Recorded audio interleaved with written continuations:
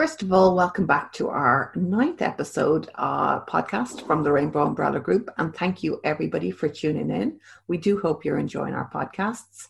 We've set this podcast up for folks who identify as lesbian. I'm Caroline, one of your hosts today, and let me introduce you to my co-host, Becky. Hi, Becky. Hey. Good afternoon. How are you? Good. How are you? I'm very well, but it was your birthday yesterday. But you'll be pleased to know I'm not going to sing happy birthday on the podcast. But did you have a good day? I think I could insist on that. I'm sorry? I think I could insist on you doing that. Oh, can you? Happy birthday to you. It was in the days gone by that my dog would join in too. So I think he's a bit deaf now, so I don't think he will. So you are lucky. Oh, thank you. I feel lucky, yes. Yes, I had a lovely birthday. I got really spoiled and yeah, it was lovely. I had to work, unfortunately. I should have actually cancelled work. I shouldn't have worked, but that was the only mistake I made that day. So, yeah. So just a disclaimer around our podcasts and our content. We are speaking from our own experiences. We're not speaking for the entire community, and we want people to enjoy the podcast. And also, do seek out the help you need in order to help yourself and your mental health as well, because we do talk a lot about that. But Becky, first, you are still in your camper van. You are traveling around on your way home, yes? I'm on my way south, so at the moment I'm just parked up outside of Alnwick, where a lot of Harry Potter was filmed at the castle here. But I've pootled down from Berwick-on-Tweed today along the northeast coast. I've popped across to Lindisfarne and did a tad bit of bird watching there. The waders are out and absolute masses of geese migrating at the moment. That's not the type of bird watching that I thought you could do, Becky. That's the only reason I get my binoculars out these days. Oh, sorry. Dear. Okay. I had to put it in. I couldn't. Getting old. Oh, good God. Anyway, on that sad point, perhaps we should go on to introduce our guest today. Perfect. So today we're going to be chatting to Lorraine. Now, Lorraine is somebody I met probably once or twice before. I ended up having a Christmas dinner with her, and it was one of the strangest Christmas dinners I've ever been to, because it was about 15 courses of famous meals that people ate literally before they went into battle. So I think one of the courses was like porridge with prawns in. That's what they ate before they went into battle at Culloden. So yeah, we had a very strange meeting then. But Lorraine, again, has a phenomenal story, which I'm very pleased today she'll share with us. Lorraine has had 30 years experience in the police service, and something I'm desperate to ask her more about, actually, not just her time in the police service, but this phenomenal second wind she's got, where she's actually studying a history degree, and her dissertation, which is phenomenal. So at some point, we're going to come and touch on her dissertation, which I won't steal any thunder from actually letting Lorraine introduce that at some stage. So firstly, welcome Lorraine. Thank you for coming and having a chat with us. Oh, it's my pleasure. So one of the first questions we tend to ask people is, when did you first realise that perhaps you preferred women to men? Well, that's a really good question, because I think it probably was the crush on my French teacher when I was at school. I went to an all-girls school, which any lesbian I think would be very happy to attend. And Janice Bradford was my French teacher, and I used to literally sit on the wall at break time, deliberately waiting, knowing that she was coming past at that particular time of the day. Sounds like I was stalking her. And just get that sort of thrill of seeing her. Now, whilst I think, a lot of teenagers and young women have crushes on other women, it's probably, quite a natural thing to do. It wasn't really until I went to college and spent, and actually made some really good friends, female friends there, that I started to think, I'm not really attracted to men. I really like being around these women. Nothing ever came of that because, my concentration was on my college studies. And then my father was very pushy when it came to wanting us to have a career. And I'd always wanted to join the police service, and my brother joined 4 years before me. Not that I wanted to follow in his footsteps, and I wanted to do this very independently. I applied a couple of times to the police cadets and got turned down, which I'm quite grateful for now. And then I applied for 2 jobs actually in the same week, one for John Lewis as a trainee manager, and the other for, and I slightly digress here, but I'll come back to your direct question. And the other was for the police service. And I joined the police service, and I then joined the hockey team. I'd always been a hockey player, was put in goal at the age of 11, never came out. 35 years later, I was still playing. And it was the more time I was spending with other women in this environment that was predominantly gay, and I hadn't really realised that these were all gay women that were experiencing the same feelings I was. But it wasn't till I suppose when I was 28 when I eventually came out, and I'd gone through quite an emotional journey prior to that, and I'll come back to that. And a friend of mine who's still very good friends with me today took me into the garden one afternoon, summer's afternoon, plied me with vodka, and I'd started to see a woman at work, and she said to me, Lorraine, she said, you're either seeing a woman or you're seeing a senior officer, because if it was a man, any other guy, you would have told me. So come on, out with it, which is, So I said to her, yeah, I'm actually seeing a woman. She said, oh, for goodness sake. So what's the problem? But I suppose, yes, I had many, many years of struggling with my sexuality. And it was probably, in my early 20s when I'd met this group of friends from college. I'd started the police service. I was spending time with some very strong women and I mean that by their personalities and that were quite confident in their sexuality, but it wasn't a safe place to be out in those days in the police service, for fear of ridicule. That I started, and I had a crush, and I fell in love with my first flatmate, and that was in my early 20s. And being in an environment that was policing the gay community, the male gay community, when the law didn't allow men to have sexual relationships, it created an environment for women that was also unsafe. Whilst there was no legislation against us having relationships, it was the environment and the atmosphere that created. Because, I worked in an environment that was very anti-gay, because the legislation was saying, actually, it's illegal to be gay. So you had a very male-dominated, male heterosexual policing environment. So that was kind of the start of me thinking, I'm struggling with this.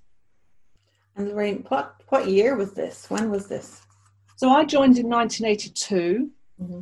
So it was probably 1986, 87, maybe a little earlier, that I really fell head over heels with my first flat share. And she, I was constantly, feeling that I really, really fancy you. And I used to go out with guys, but I was given a bit of a reputation as a prick teaser, because I was struggling with my sexuality. I couldn't be open about it. I couldn't talk to my parents about it, coming from a strong Catholic background. My brothers and sisters, I wasn't close to. I had an older brother that was was homophobic because of how he vocalized that as a police officer. So it was probably the early 80s from memory. Mm-hmm. So rather than having the confidence to voice that, I internalized it, and I suffered 4 years from anorexia, and I can definitely link that back to that. couldn't control my emotions, so I controlled my food. So that was a really difficult time for me, because I didn't, whilst my mum worked in psychiatry and was so supportive, it was very difficult for me to actually verbalise that. So it really wasn't until my friend said to me, I think we need to talk, and that one of my close colleagues at the time, more to the late 80s now, when I joined a station, another station area, that actually said to me, would you like to come for dinner tonight? And I'll introduce you to my partner. And I remember going over there, and her partner was female. Mm-hmm. Yeah. And that was kind of like a huge relief that actually I wasn't alone anymore.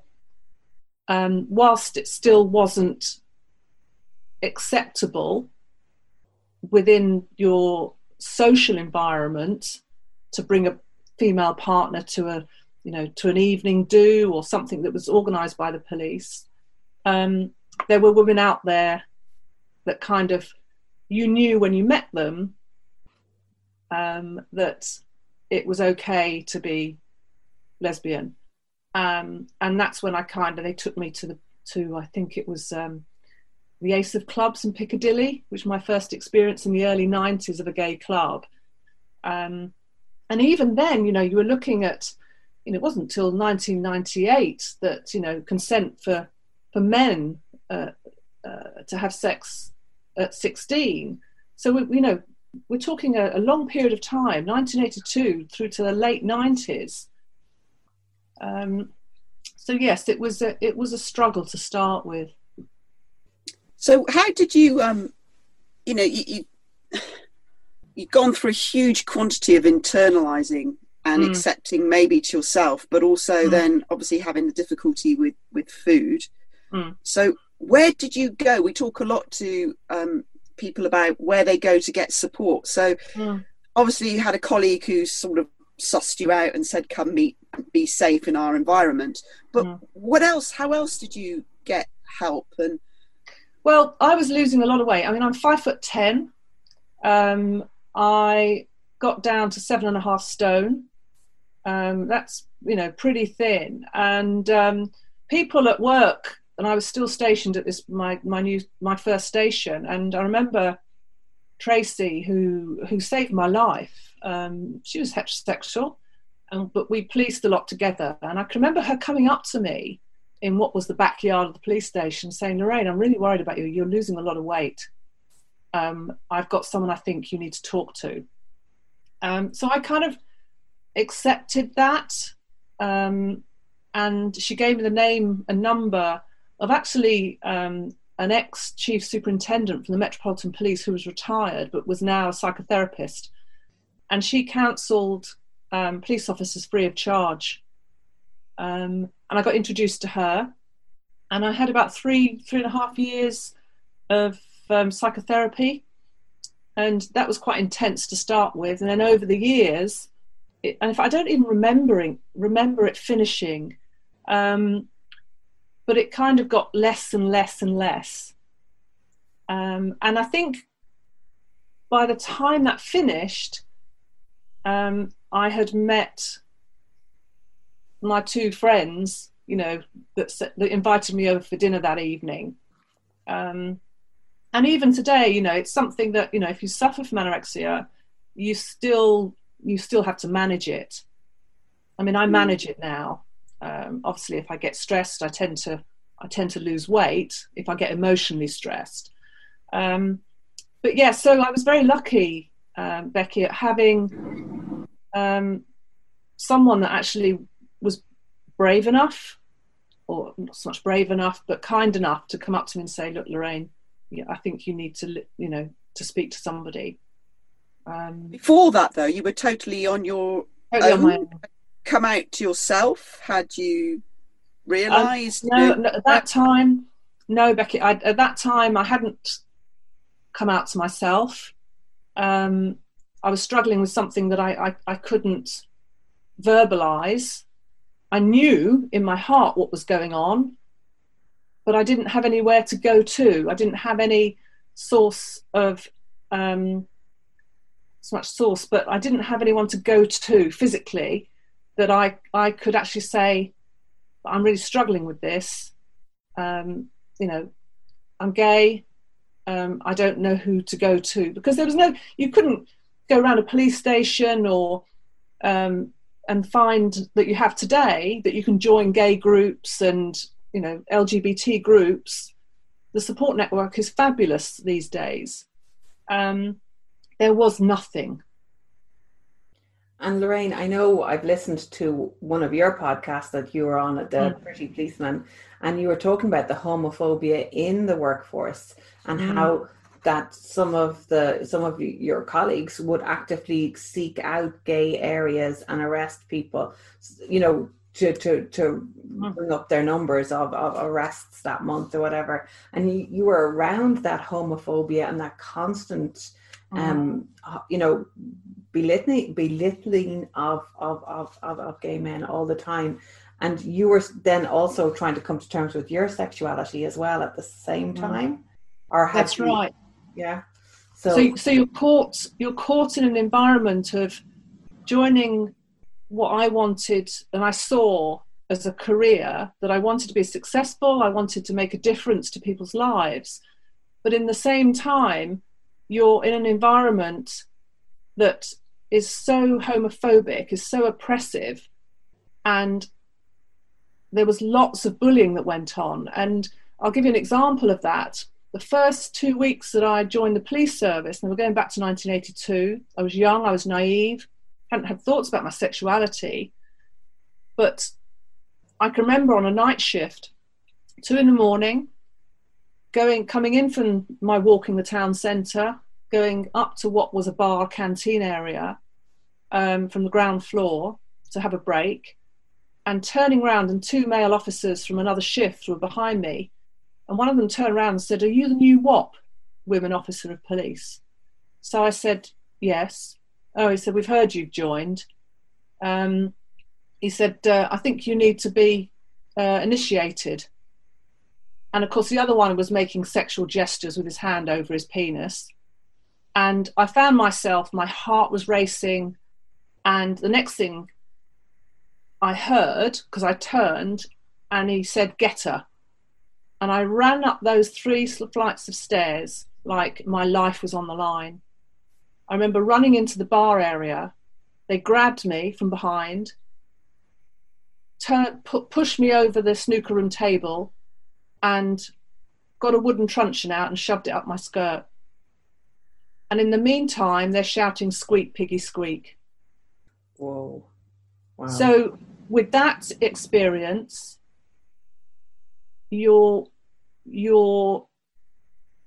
with all that mixed in with, your sexuality, you wanted to do what was right, to be a good copper, but you couldn't in certainly within, policing the gay community. And this is when I was interviewed on the podcast,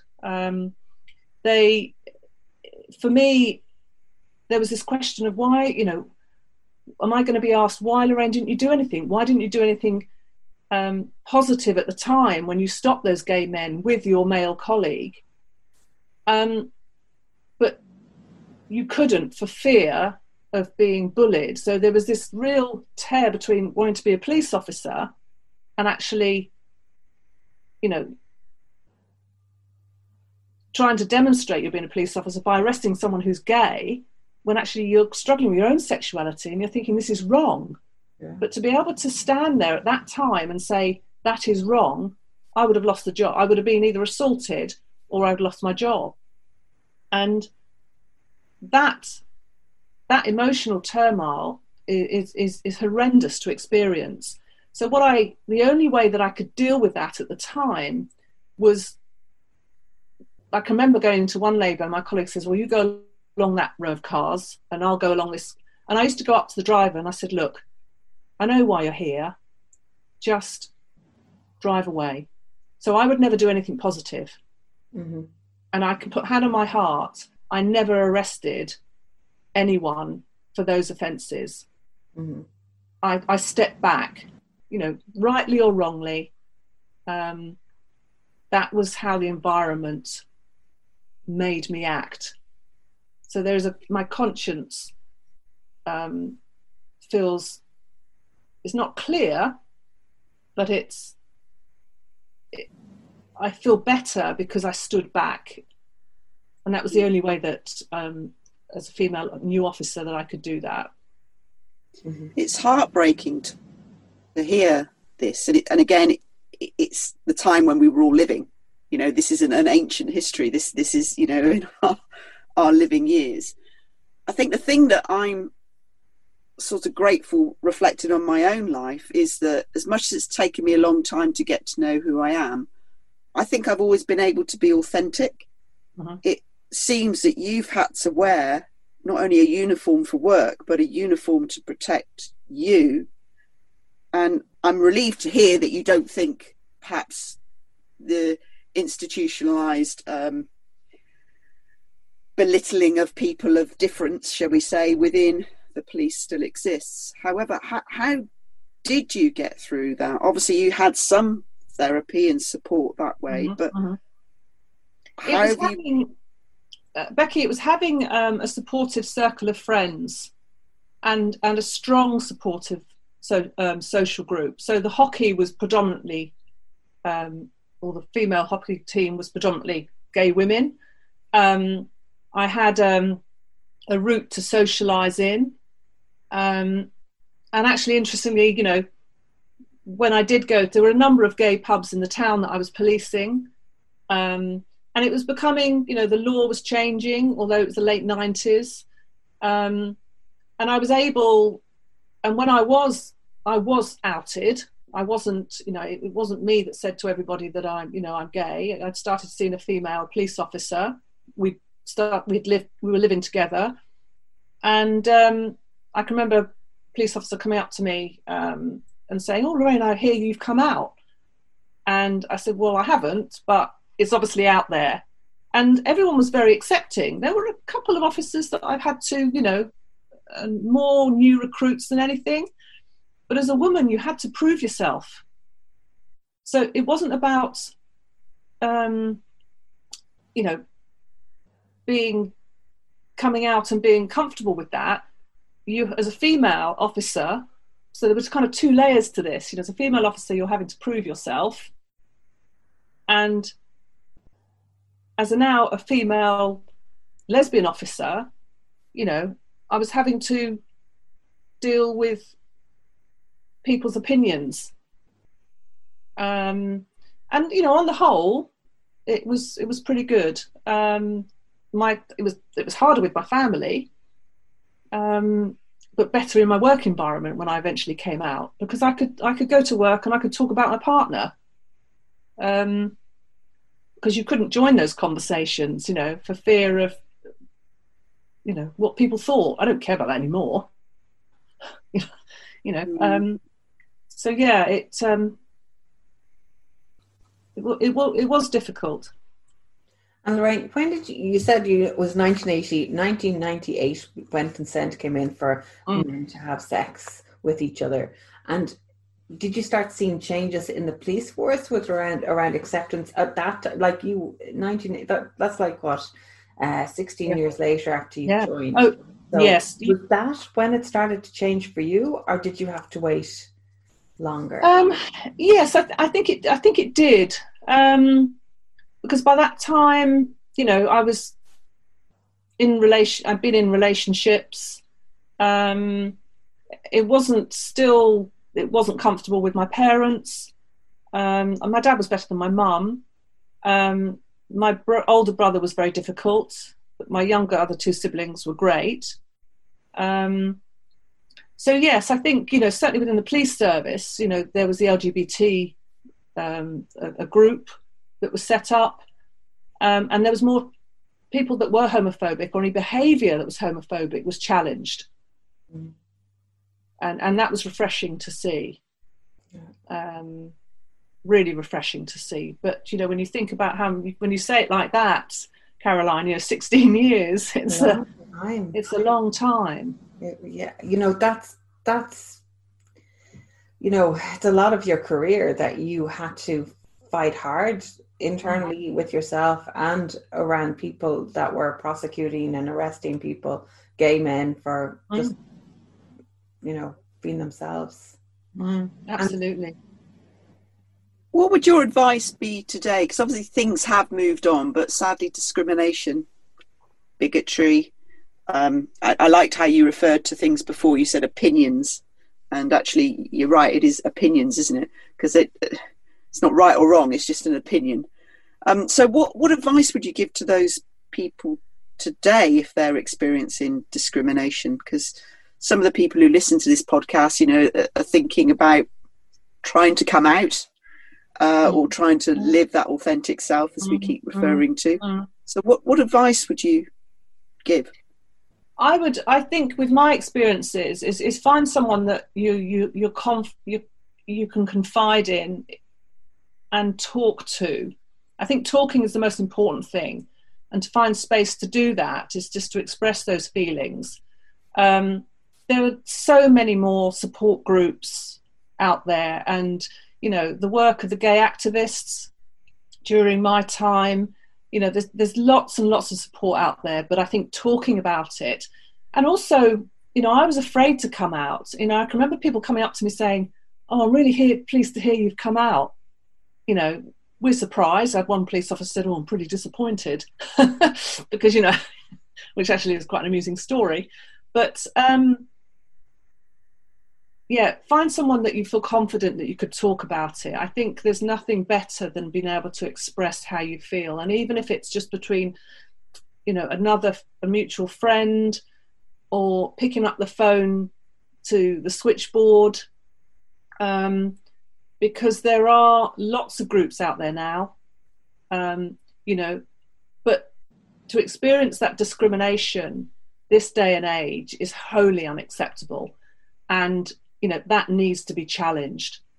And, you know, if you've got, you know, if you're in an environment, a work environment that has the support groups, unions or whatever, and you can't challenge that yourself, then speak to someone that can do that, because it's abhorrent. Yeah, it must, because I would think, okay, if I'm being discriminated against and it gets violent or nasty or I feel threatened, then I'll engage with the police service potentially. So absolutely, it's an ironic circle, isn't it? It is. And I would be really confident now to pick up the phone to the police service. Of course, and that's easy for me to sit here saying that, you know, if I had received a call, and I did, you know, in 2000 onwards, from people that were experiencing discrimination or had been or homophobia in the street or whatever environment, you know, to have someone like me come into your home, I would have I'd gone to the ends of the earth to make sure that, you know, whoever was responsible for that was punished.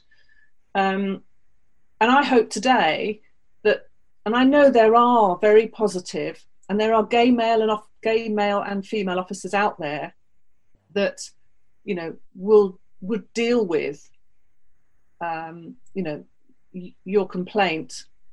Even if they were heterosexual, you would still get a much better service than you would have done when I was in the police service during the 80s and maybe early 90s.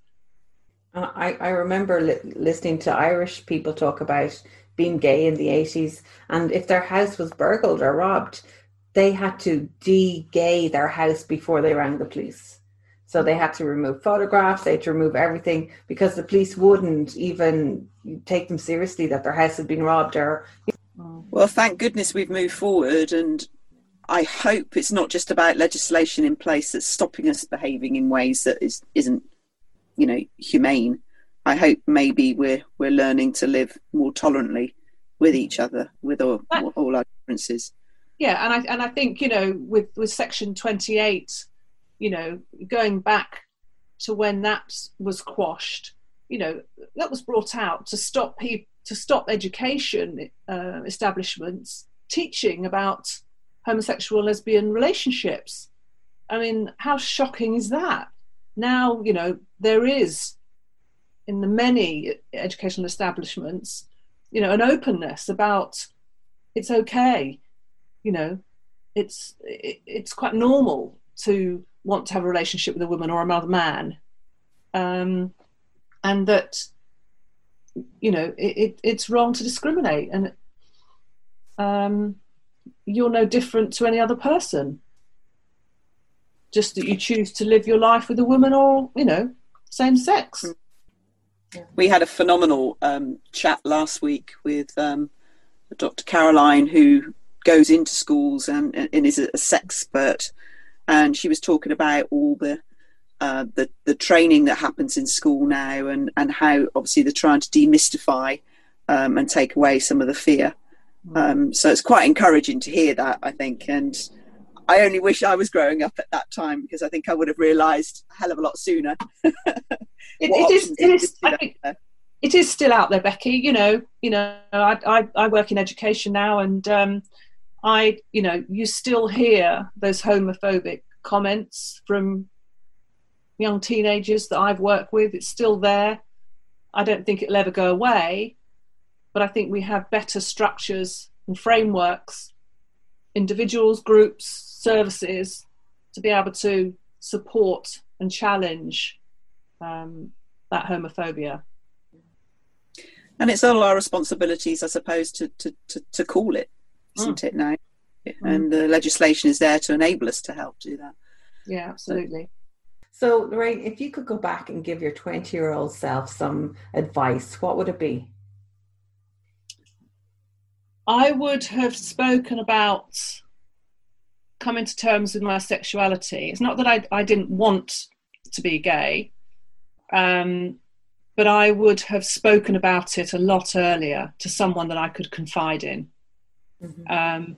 And I think, you know, from that time in my early 20s, it's not a case of wasting, but, well, yeah, maybe it is. I just feel sometimes I wasted that 6 years, mm-hmm. you know, and it would have been, you know,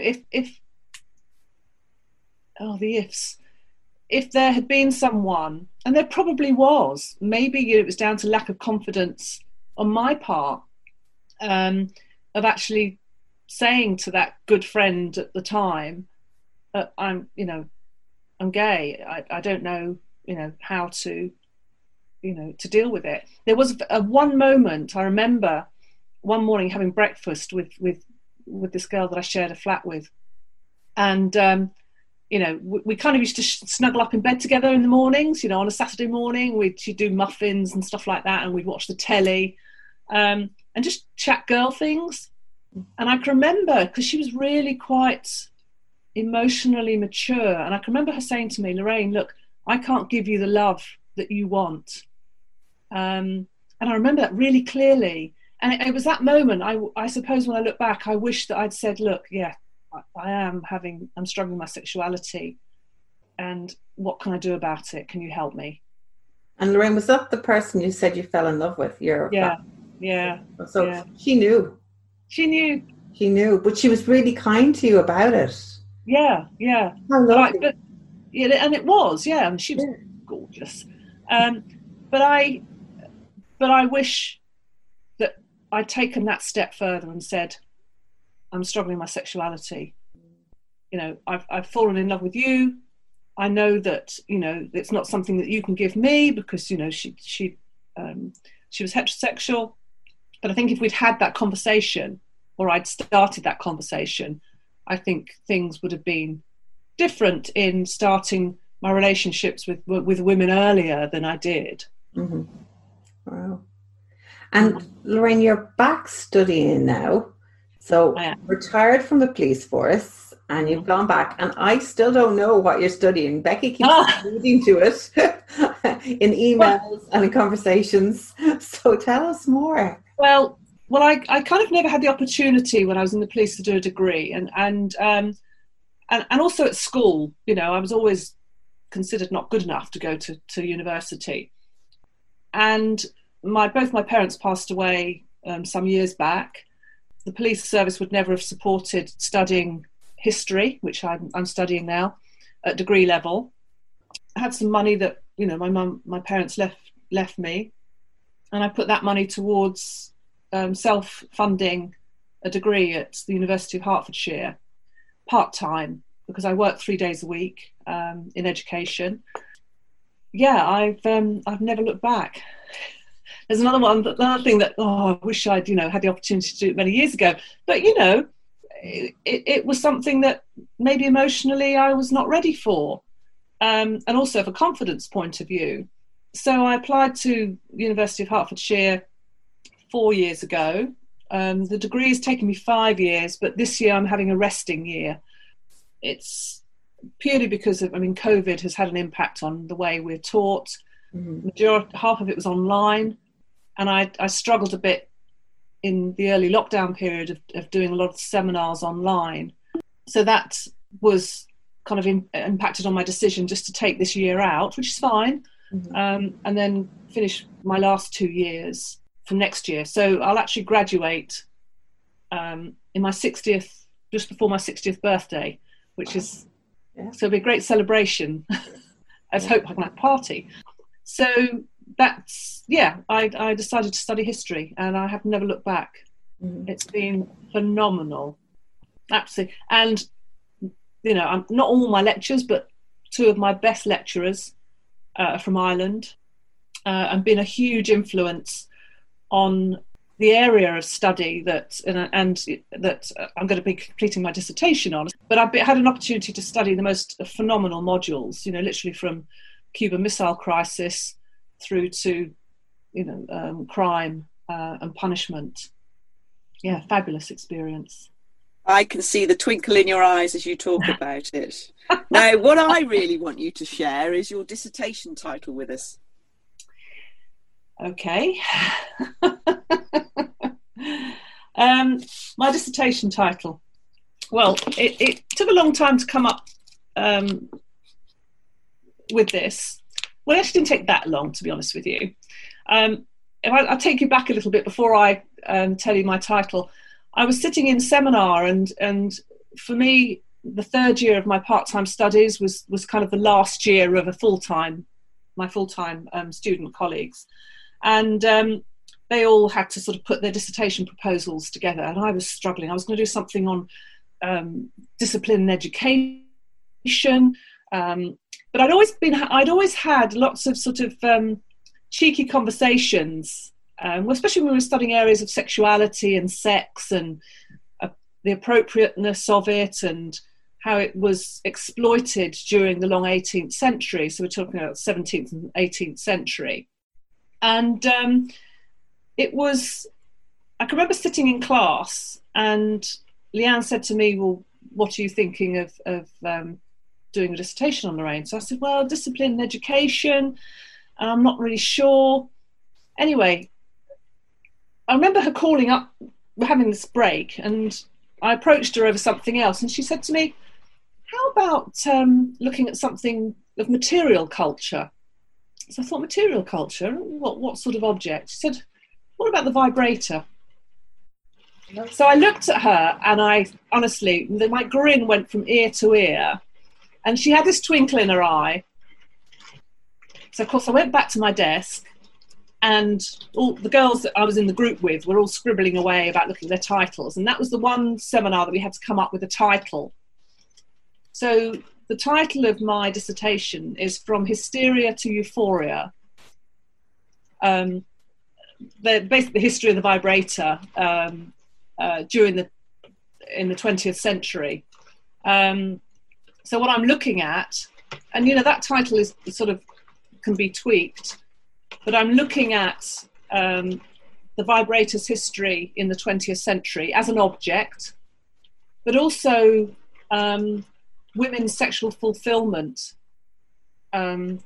through its use. So I'm not going in between the sheets, you know, and I've there's a questionnaire out there for women that are 50 and over, and the reason that I looked at women over 50 is because they were of an age, you know, they'd be in their teens, exploring their sexuality, back sort of in the 1930s, 1940s. So I capture that sort of age group. And some amazing responses on that questionnaire, although I've still got to do a little bit more, picking of that apart. And I've interviewed 6 women. I'm looking for 4 more women over 50. If there's anyone out there that wants to... I had friends who tried to fill in your questionnaire, but it's only for people in the UK. Oh. Yeah, but I have people if you need them. Yeah, because I'm looking at England. I'm looking at of England and not Ireland. But hopefully in the future, I've got keen ideas about doing my master's and PhD, and I will expand that because so much has come out of it. From an object that was sort of advertised as a massager. Whilst between the lines the advertisements would read can be used, has other uses, all these inferences, has become an object that has supported women emotionally, supported their mental health, and also has been, something there for them physically, whether that's shared or on their own, both lesbian and heterosexual, because I'm not just focusing on lesbian lives, I'm looking at heterosexual lives as well, but specifically talking to women about how that object, how the vibrator has impacted on their lives, which has been quite fascinating. Yeah, God, and such a lovely conversation to be having with women, because people don't talk about vibrators as well. No, they don't. We don't use it. We don't need it. No, and actually, my friends make me laugh because they say to me, when you talk about it, there's no sort of embarrassment about it now. I mean, I walked into my local post office. I live in a village in Hertfordshire. It's on the borders of Hertfordshire and Bedfordshire, and there must be about probably 3,500 people here. So there's one post office that serves all. And I said to Leanne, how do I recruit people? So of course I put stuff on Twitter and I thought, well, why don't just ask women? So I'm in the queue at the post office in a local village store, and the postmistress is over 50. Well, she looks over 50, and she was over 50.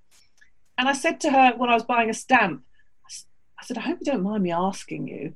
I said, and she knew, she kind of didn't know me, but she knew of me because I was in there quite regularly. I said, look, I'm studying history. I said, my dissertation is, it's titled From Hysteria to Euphoria and Women's Sexual Fulfillment in the 20th Century.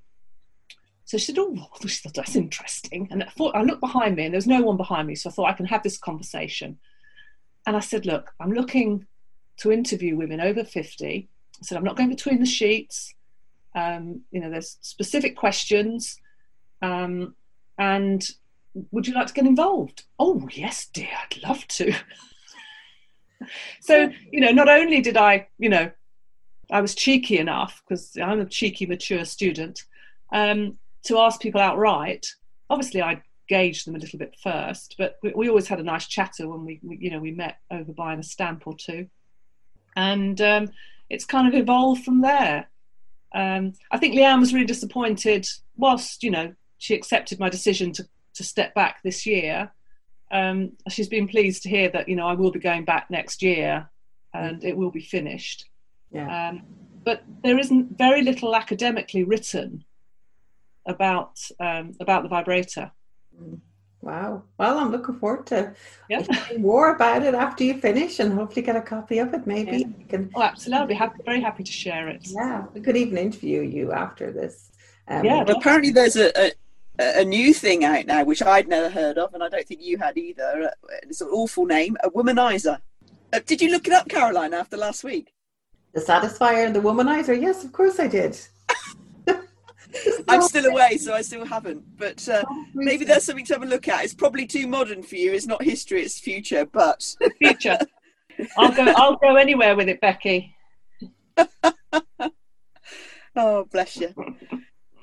Well, thank you very, very much for sharing your story with us. I really appreciate it. It's still quite daunting to hear that so many people have gone through so much just to be who they really are. But again, inspiring to hear that you're good and you're happy and you're all doing the things that you want to do now. And equally, that the organisation that you work for such a long time has moved forward as well. And one hopes society will. So again, very inspirational to hear that. So thank you for your honesty. I appreciate it. And yes, both of us will be looking forward to learning more about your dissertation and how that goes forward. And yeah, I hope you have a good year off doing whatever you want to do. I appreciate it's a difficult time at the moment, but I look forward to seeing you again soon, and maybe having a conversation over some porridge with prawns in again. Not sure about that. I think we'll try barbecue. She's into barbecuing these days. That's it. That'll be fantastic. Just one question for you, because we're always looking for recommendations for reading materials, for films to watch. Anything you'd recommend to our listeners to watch, read, see around? Do you know what? I met an amazing woman, Dr. Kate Lister. She's a lecturer at Leeds University, and I was very fortunate to go to an evening last year about sex, and it was about sex. I forget the top of my head what the title of the conference was, but it was at the London Museum Archives, and it was around the history of sex. And I came across them. They gave us an insight into the most phenomenal objects, from tiles that were found behind a wall in a pub in London that were depicting, men and women having sex, and there was sort of discussions around whether that used to be a brothel, or somewhere where that you went where you could choose what type of sexual experience you had. Anyway, Kate Lister was there with the author of 50 Shades of Grey. Forgive me, I forget her name. It's down to age and hormones, I think. But I would recommend this one, The Curious History of Sex by Kate Lister. All right. A good read. A Curious History of Sex. She writes one chapter on the vibrator, but she focuses on the Victorian period. Mm-hmm. But if you want to have a laugh as well, I would absolutely recommend that. She signed mine, which is really great.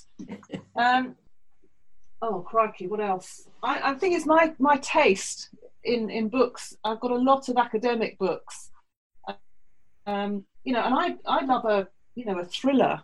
But in my area of sort of research, I think Kate Lister is phenomenal. And also, I've got one here that's this one's really good. Sex Before the Sexual Revolution. It's academic, but it's a really interesting read. Well, thank you again for all your time. I do appreciate it. And it's my pleasure, Becky. Anytime. Thank you, Lorraine. It was great to talk. It was my pleasure, Caroline. Nice to have met you. Well, that was a phenomenal story again, wasn't it? Oh, wow. I think thinking about where do we go if we're in trouble, we go to the police. And back in the 80s, 90s, if certain people of our society were in trouble, they couldn't even go to the police, perhaps. Yeah. And I still find that staggering. Mm-hmm. I remember going to my first Pride in London, and right out at the front were the police LGBT, community, and really, really stomping with pride. So thank goodness, it has changed, but obviously still a fight. Yeah, and in some countries, we're lucky, we still have to think about all the other countries where it's still illegal, where they still are experiencing this, where women are experiencing this as well. So 70 countries apparently in the globe, it's still illegal to have a homosexual relationship. Yeah, so it's quite scary, isn't it? Yeah, look what in Poland. Look what I just, it upsets me when I hear about what's happening in Poland. So yeah. you know, and we friends. We all know people, gay people in Poland who've left Poland, but yeah, you know. But no, lovely story. I love what she's studying. Hysteria of, what is it? Hysteria to euphoria. Euphoria. Okay. Wow. Yeah. Well, why not? That's what it is all about, those vibrators. I think I go from hysteria to euphoria. So yeah, absolutely works, doesn't it? Oh dear. Yeah. Anyway, you're going to share with us very briefly what you looked up about that. What was it? The Satisfier Womanizer, or whatever it's called. No, it looks interesting. It looks like the opposite of a vibrator if you think about how you use a vibrator. It's more research has to be done. But it was like, what? How? I don't know. It's all to do with air, because that's what Dr. West was saying. She was talking about So new type of blowjob. I don't know about that. But yeah, I haven't seen it, but all I can tell you is that you're not going red, which is great, but I've never seen your eyes move so far to the right when you're thinking about how you describe what you've seen. So you know when you're really thinking and it's like, ooh, stop you've gone to record. Please. I'm going to wear glasses the next time. I'm going to have makeup on. Oh, but it was brilliant. It was great. So I appreciate Lorraine sharing with us. And for me personally, it's like I'm in a bit of a hiatus as to what to do next. And isn't it lovely to think you can go and study something that you're so passionate about and so interested about? Mm-hmm. So it's great. Yeah, brilliant. So have we got any content this week? That was the content. I might have one this week. Oh, please go ahead. It's not necessarily to do with the lesbian community, but I still found it a phenomenal story. So I listened to Chris Evans on Virgin Radio in the morning, and he, on Friday, I think it was, interviewed Philip Schofield. Oh, now, I don't know if you know Philip Schofield and his story, but my goodness me, you can tell he works for an independent radio station because he spent probably a good 40 minutes in discussion with no music playing or anything else about Philip's story. And I found it very touching, very inspiring, heartbreaking. But also I realise how lucky people are if they have family around them. So I would really recommend it. And it's on the Virgin Radio catch up. And it was Chris Evans' interview with Philip Schofield. Yeah. So that would be my recommendation. Check it out. I remember when he came out, I was really surprised because I always thought he was gay. I didn't know he was married with a wife. I actually just assumed he was out. Yeah. I thought he was out of the closet. It's interesting, isn't it? I just never thought about it, but then I equally never would have thought how difficult it was for someone to come out, and I don't understand why that, because obviously it took me years to come out. Yeah. So it's like, of course it is. So, I know gay men and gay women who are married are in a heterosexual relationships, are married, and there's kids, and that's I've seen people and they've had to get some serious help, just to the support and help, and for having like heart attacks and being in hospital, and the doctor's going, you're really fit, you're always, you work out. What pressure are you under that's causing this, and that is your body reacting, you know what I mean? And for me, that's what happened. It was my body started. I knew I couldn't continue, because I couldn't continue not coming out to myself, because otherwise I'd end up in hospital. The stress was too much of my. And it's almost like a parallel, really, because obviously Philip Schofield coming out was all about his career and the damage possibly it was going to do to his career, and exactly the same with Lorraine. And the story there, and how obviously you've got to be mindful about how you come out about yourself. Yeah. Anyway, I'm getting deep and meaningful again now, and the sun's beginning to set, and I'm very, very sorry about the noise of the level crossing. So I don't know how much you can hear on this, but I don't think we did. We'll see. Brilliant. But thank you to Lorraine for being on our show today. It was fantastic. And it's great to see you again, still wandering around in your camper van. I'm on my way home. I'm on my way south. Oh, yeah. And thank you to our listeners. And please rate our podcast if you can on Apple or on Spotify. Apple, you can definitely rate it. But if you like it and enjoy it, do rate us and let us know how you are enjoying the show. And if you have if any of our listeners have people that they think are topics that they think we should be covering, it would be lovely to hear from you as well. Okie dokie. Everybody. Bye. All right.